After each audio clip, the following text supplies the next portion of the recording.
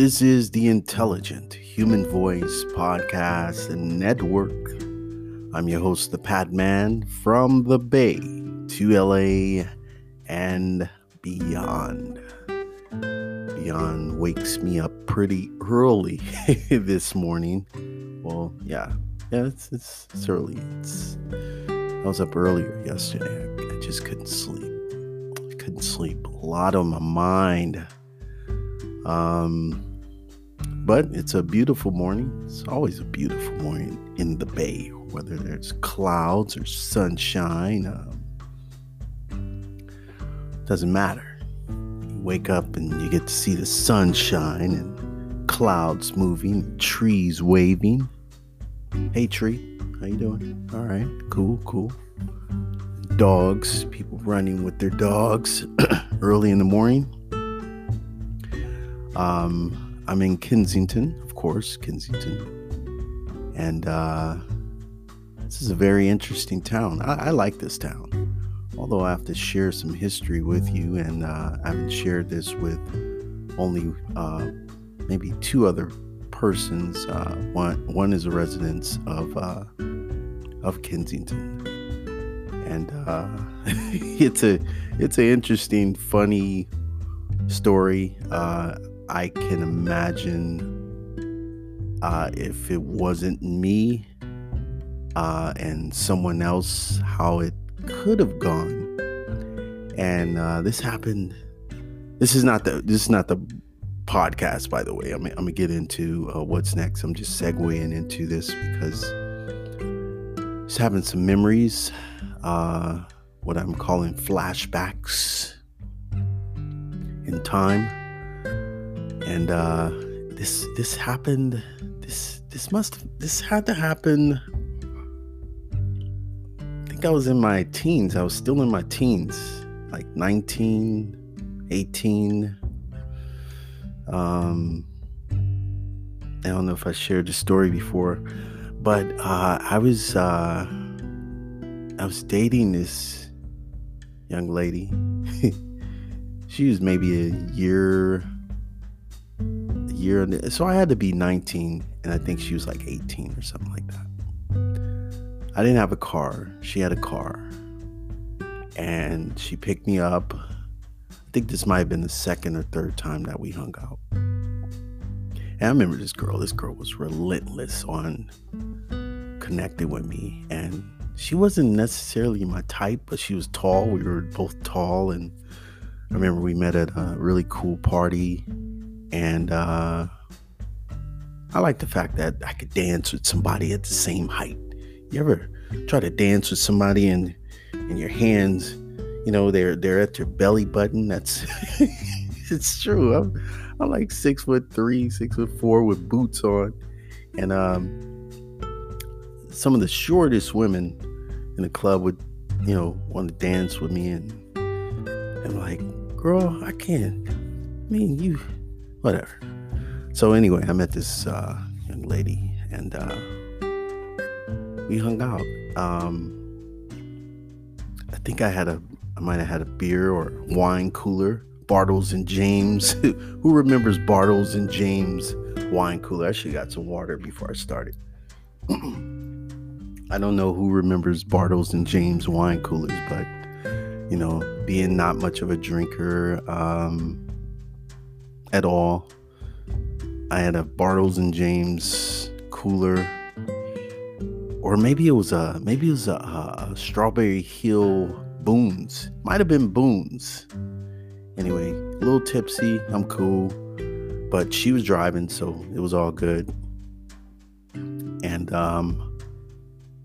don't think we were. I'm still remembering this. I know we weren't. I didn't have open bottle or anything. I think we had gone to the marina and then we were coming back, or she was trying to figure out where to go. Anyway, in talking and just hanging out, I dozed off and thinking that she knows where she's going. And when I wake up, I'm like, where are we? And she's like, I don't know. I just pulled over. I didn't know where to go. I just pulled over. I said, well, I don't know where the hell we are right now. So we might want to get out of here. We were like in a really private, quiet neighborhood. And it's like no sooner than we're talking, I can see someone looking out their window. And I was like, yo, we probably should leave. Two young black people in a car in a strange neighborhood that I'd never been in before. We should leave. Well, no sooner than I say that, the police show up. And I think they go to her side and they go to my side. And then they got their hands on their guns and knocking on the window. Not their hands on the gun, hands on their holsters. And they were like, yeah, everything all right here? And we're like, yeah. I was like, yeah, I'm sorry, I was knocked out. And she just drove in the neighborhood and I have no idea where we are. And he's like, well, we're in Kensington, California. You guys have any ID? She had ID. I had ID. They ran our ID. For some reason, they took me in, but I didn't have anything on my record. That I know for sure. But they're like, they asked me to step out of the car. No, maybe I didn't have my ID on me. Maybe I didn't have my ID. No, I'm sure I have my ID. Why wouldn't I have my ID? That's just irresponsible, right? That's the last thing I am. So anyway, they ended up, taking me in and said, your girlfriend, if you're cleared, we'll let you go tonight. If you're not, you'll have to stay with us and we'll figure it out. And then they handcuffed me and put me in the car. She drove away.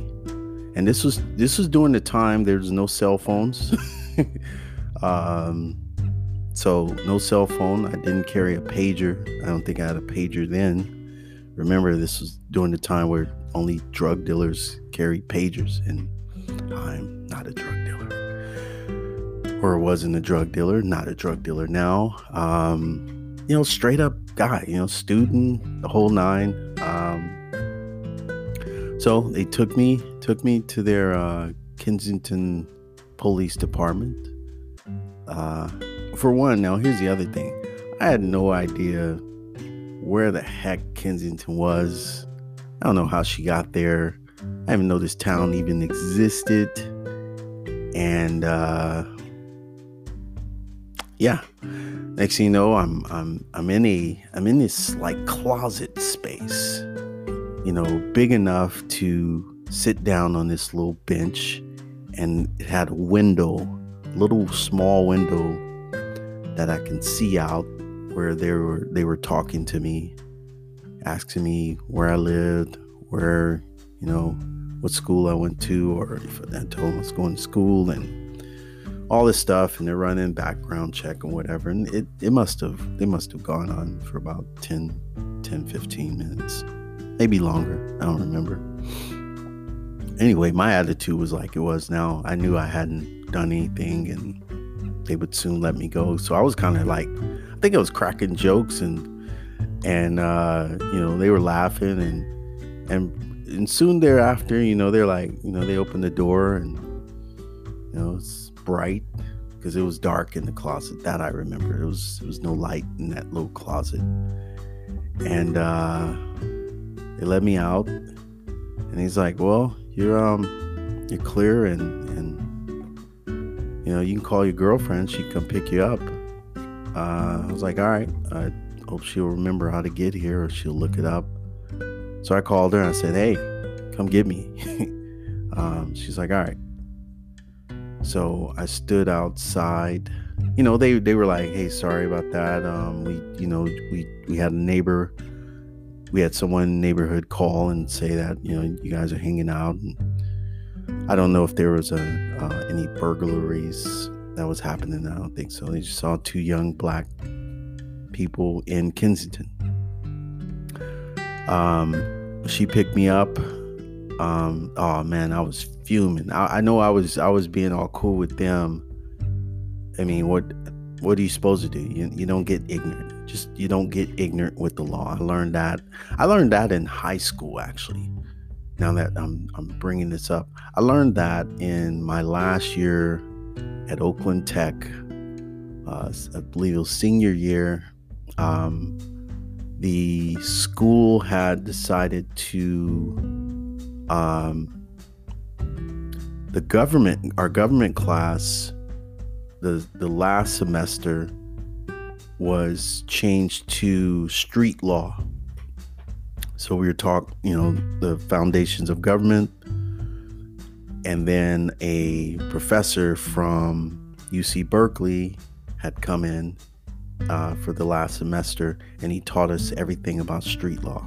And basically he was sharing with us as young African Americans, in particular young men and women, how to have the law on your side and knowing your rights, and et cetera, et cetera. And when you're driving a car, have sit upright when you're in your car, reasonable volume behind the car, anything not to attract attention to yourself, all the common sense stuff. So I remembered a lot of those things, and how to talk to officers and just know your rights, right? So a lot of that, I didn't have to say any of that. These guys weren't like being, funny style or anything like that. They were, look, I put it like this. If I'm living in a really nice neighborhood and some strange car come pulling up, outside of my home at night, I'm gonna call the police too. That's just how it is. I'm gonna call the police. Just to be safe. Or I might go out to the car or like, hey, what are you guys doing here? Get out of here. I might do that before I call the police. But then it's at night. It's like you don't want to encounter anybody's nonsense. Show up with a shotgun. Hey, what are you guys doing here? Aggressiveness against other humans. Ridiculousness. Anyway, they let me go, and that was the last time I saw her. I was like, she knew it. I didn't have to say it. I was like, we're done here. My first time ever going to jail, and they didn't put anything on the record or anything like that. It wasn't that serious. It was nothing. They didn't have anything on me. But I was just pissed for the experience, because I remember someone saying, there's a black man in America, you're going to at least go to jail at least once in your lifetime. I was like, great. Why would you say something like that to a kid? It's so messed up. So, little story short, that's how I know about Kensington. It's ironic, 25, 35 years later, I'm residing in Kensington. I don't live here, not yet. But I like it here. I really do. It's interesting though. Things are opening up, and this is where we're segueing into the topic of today's podcast. As things are opening up, I've been a little disturbed because I don't follow the day-to-day news on the pandemic. It's a little upsetting, depressing, whatever you want to call it. So I just don't do it. I do in my power what I need to do, and social distance myself. I've been doing it for now a year, but here's the thing with the social distancing and why it's so easy for me. When you're an entrepreneur, or you even think about being an entrepreneur, and you pursue that life, you're gonna lose some friends. And those that say they support you, they don't support you. They, you're showing them out. You're showing them out, and your friends drop off. So, and it could be a lonely thing. I remember this guy, Ryan Blair, sent me 10 copies of his book. The book was called Nothing to Lose. And I read this book. This is back in, I believe, 2010. I believe I was staying in Koreatown at the time in LA. And I remember reading this book and his story of, sleeping in his car and, really rough times, similar to my experience growing up. A little balance of, good. It was good until it wasn't. And, so I think I clicked on something, and it was like, if you buy my book, I'll send you 10 copies so you can share with a friend, type of thing. I remember reading this book and was like, wow, it depressed me a little. I'm in the middle of, I had a job and everything, really great job. This is when I was working at the temple, and I was like, wow, this is a book for the ages. And so when it came to once I resigned from my gig and pursued my entrepreneurial lifestyle as a baker and musician, I was friends of few. Once you stop throwing the parties, nobody comes around, right? As long as you're giving away stuff, people will show up. Actually, that's not true either. I had people canceling on me. That's why I understood. I called it flakery, basically. Flakery. That's just being flaky people. You talk about hooking up, you email, you text, you all this and all of that, and people still fail. I remember the last time I had done a podcast, when I first begun doing the podcasting before getting onto the Anchor platform. I was on Spreaker, and I can't remember the guy's name or face, but we talked, and I invited this guy to be a guest on my podcast, and he totally just did not show up. And I saw that it was going to be raining, and I was like, are you sure? Because we can cancel this and do it another time. He's like, no, I'm coming. I sat around waiting for this guy, thinking that, maybe something happened to him. He got into an accident.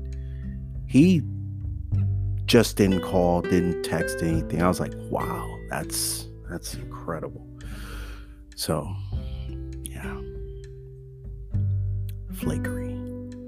Anyway, so the past couple days have been interesting because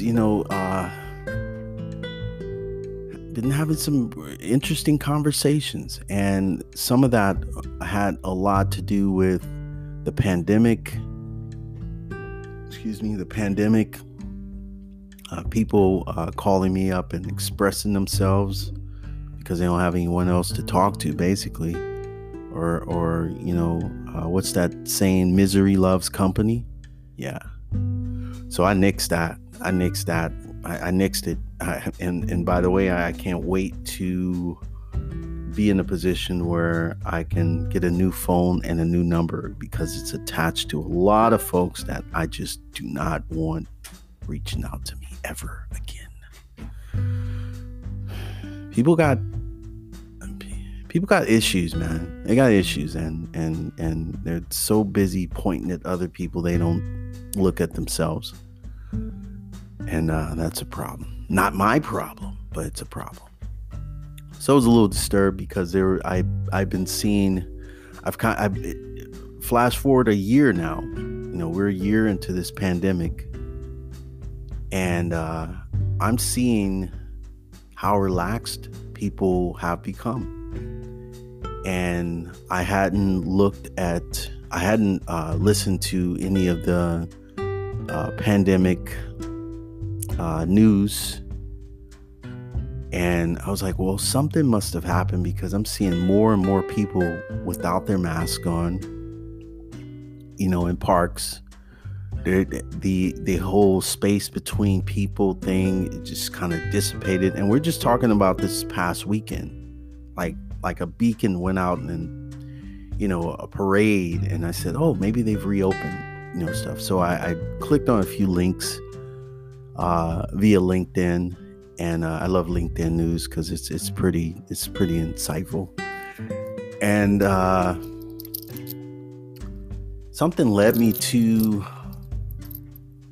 more discussions about, people were commenting on, the reopening of everything, and how the surge is happening all over all over the world.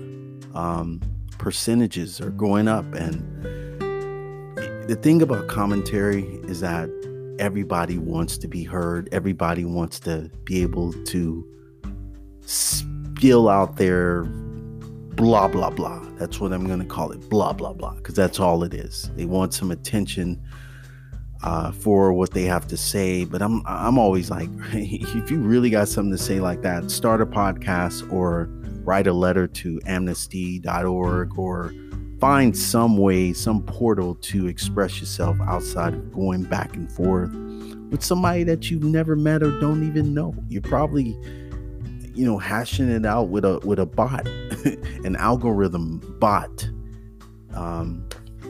that's designed to comment and create rage for nothing.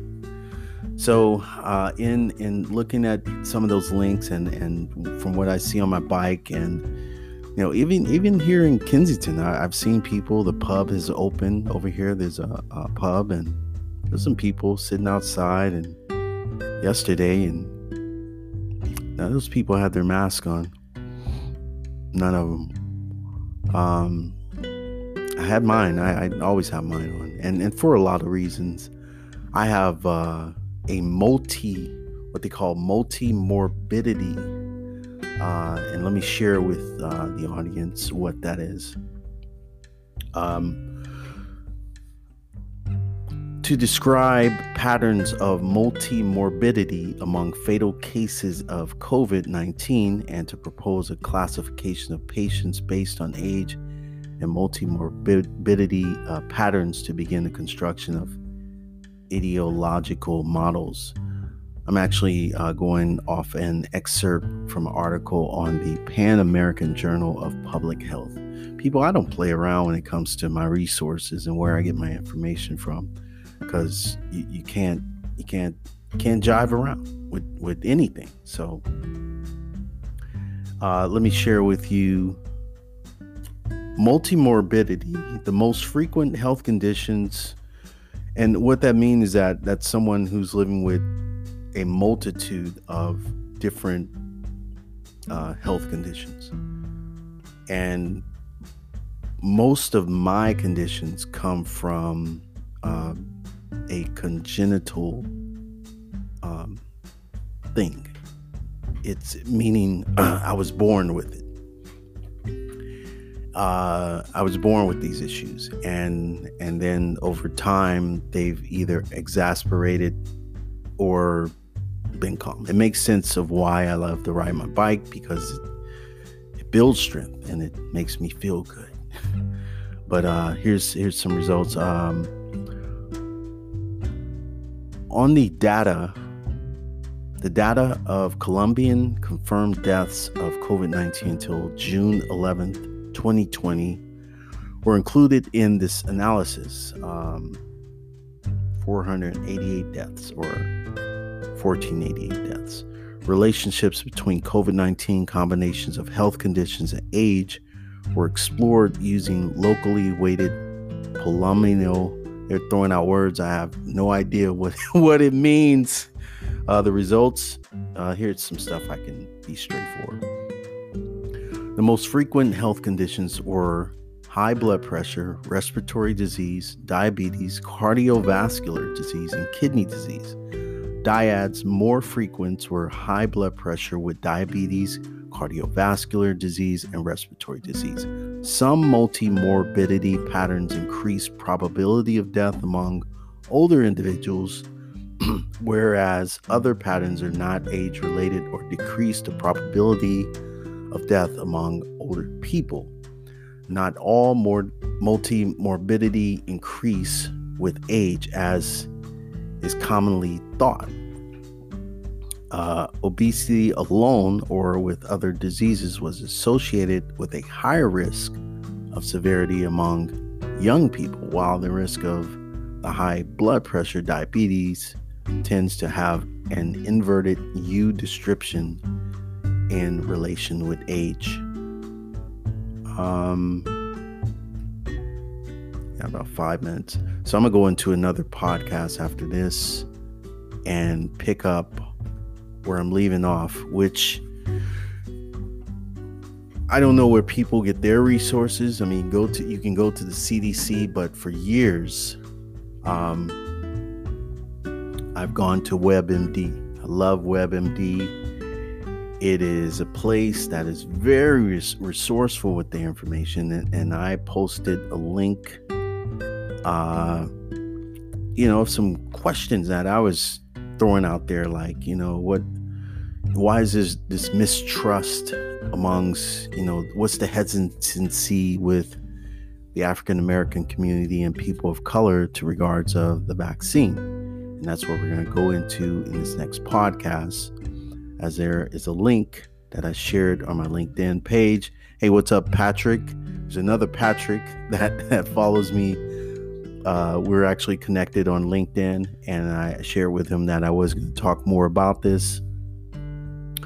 But there's a article that came out on LinkedIn written by Sandra Young entitled "Black Vaccine Hesitancy Rooted in Mistrust and Doubts." And there's an awesome video, real informative video. It runs 14 minutes and 12 seconds. I'm sure, 14 minutes and 12 seconds to hear what WebMD's Chief Medical Officer, John White, MD, speaks with Sharon Allison Oatley, MD, Executive Director of the Koshar Healthy Communities Foundation. And it's about overcoming vaccine hesitancy in communities of color. She spoke on some stuff. She hit point. We were like, when she was speaking, I was like, yep, and yep. She just nailed it. And since we're running out of time here, I'm going to stop this podcast so I can go into a little bit more about what Sharon was speaking on, because I think it's very important, and I think it needs to be brought up, because there's a lot of fears about safety and concerns of the vaccine, and there's just a lot of fear, and I know where it comes from, and I want to get into this. I want to dive into this, and then share with the audience, you, my wonderful audience, on, how I plan on moving forward and my views on the pandemic, vaccines, etc. All right, for the Intelligent Human Voice Podcast Network, if this is your first time or your last time, I hope it's not your last time. I got so much to share, so much music, working on all kind of music stuff this weekend. Gonna attempt to do my live streaming again. Couldn't work through it last weekend, but got it down this weekend. And another good thing, there's a lot of folks, a lot of great companies that are reaching out to me to regards of work. Someone's out there sharing my LinkedIn profile and my history with facility management, construction management.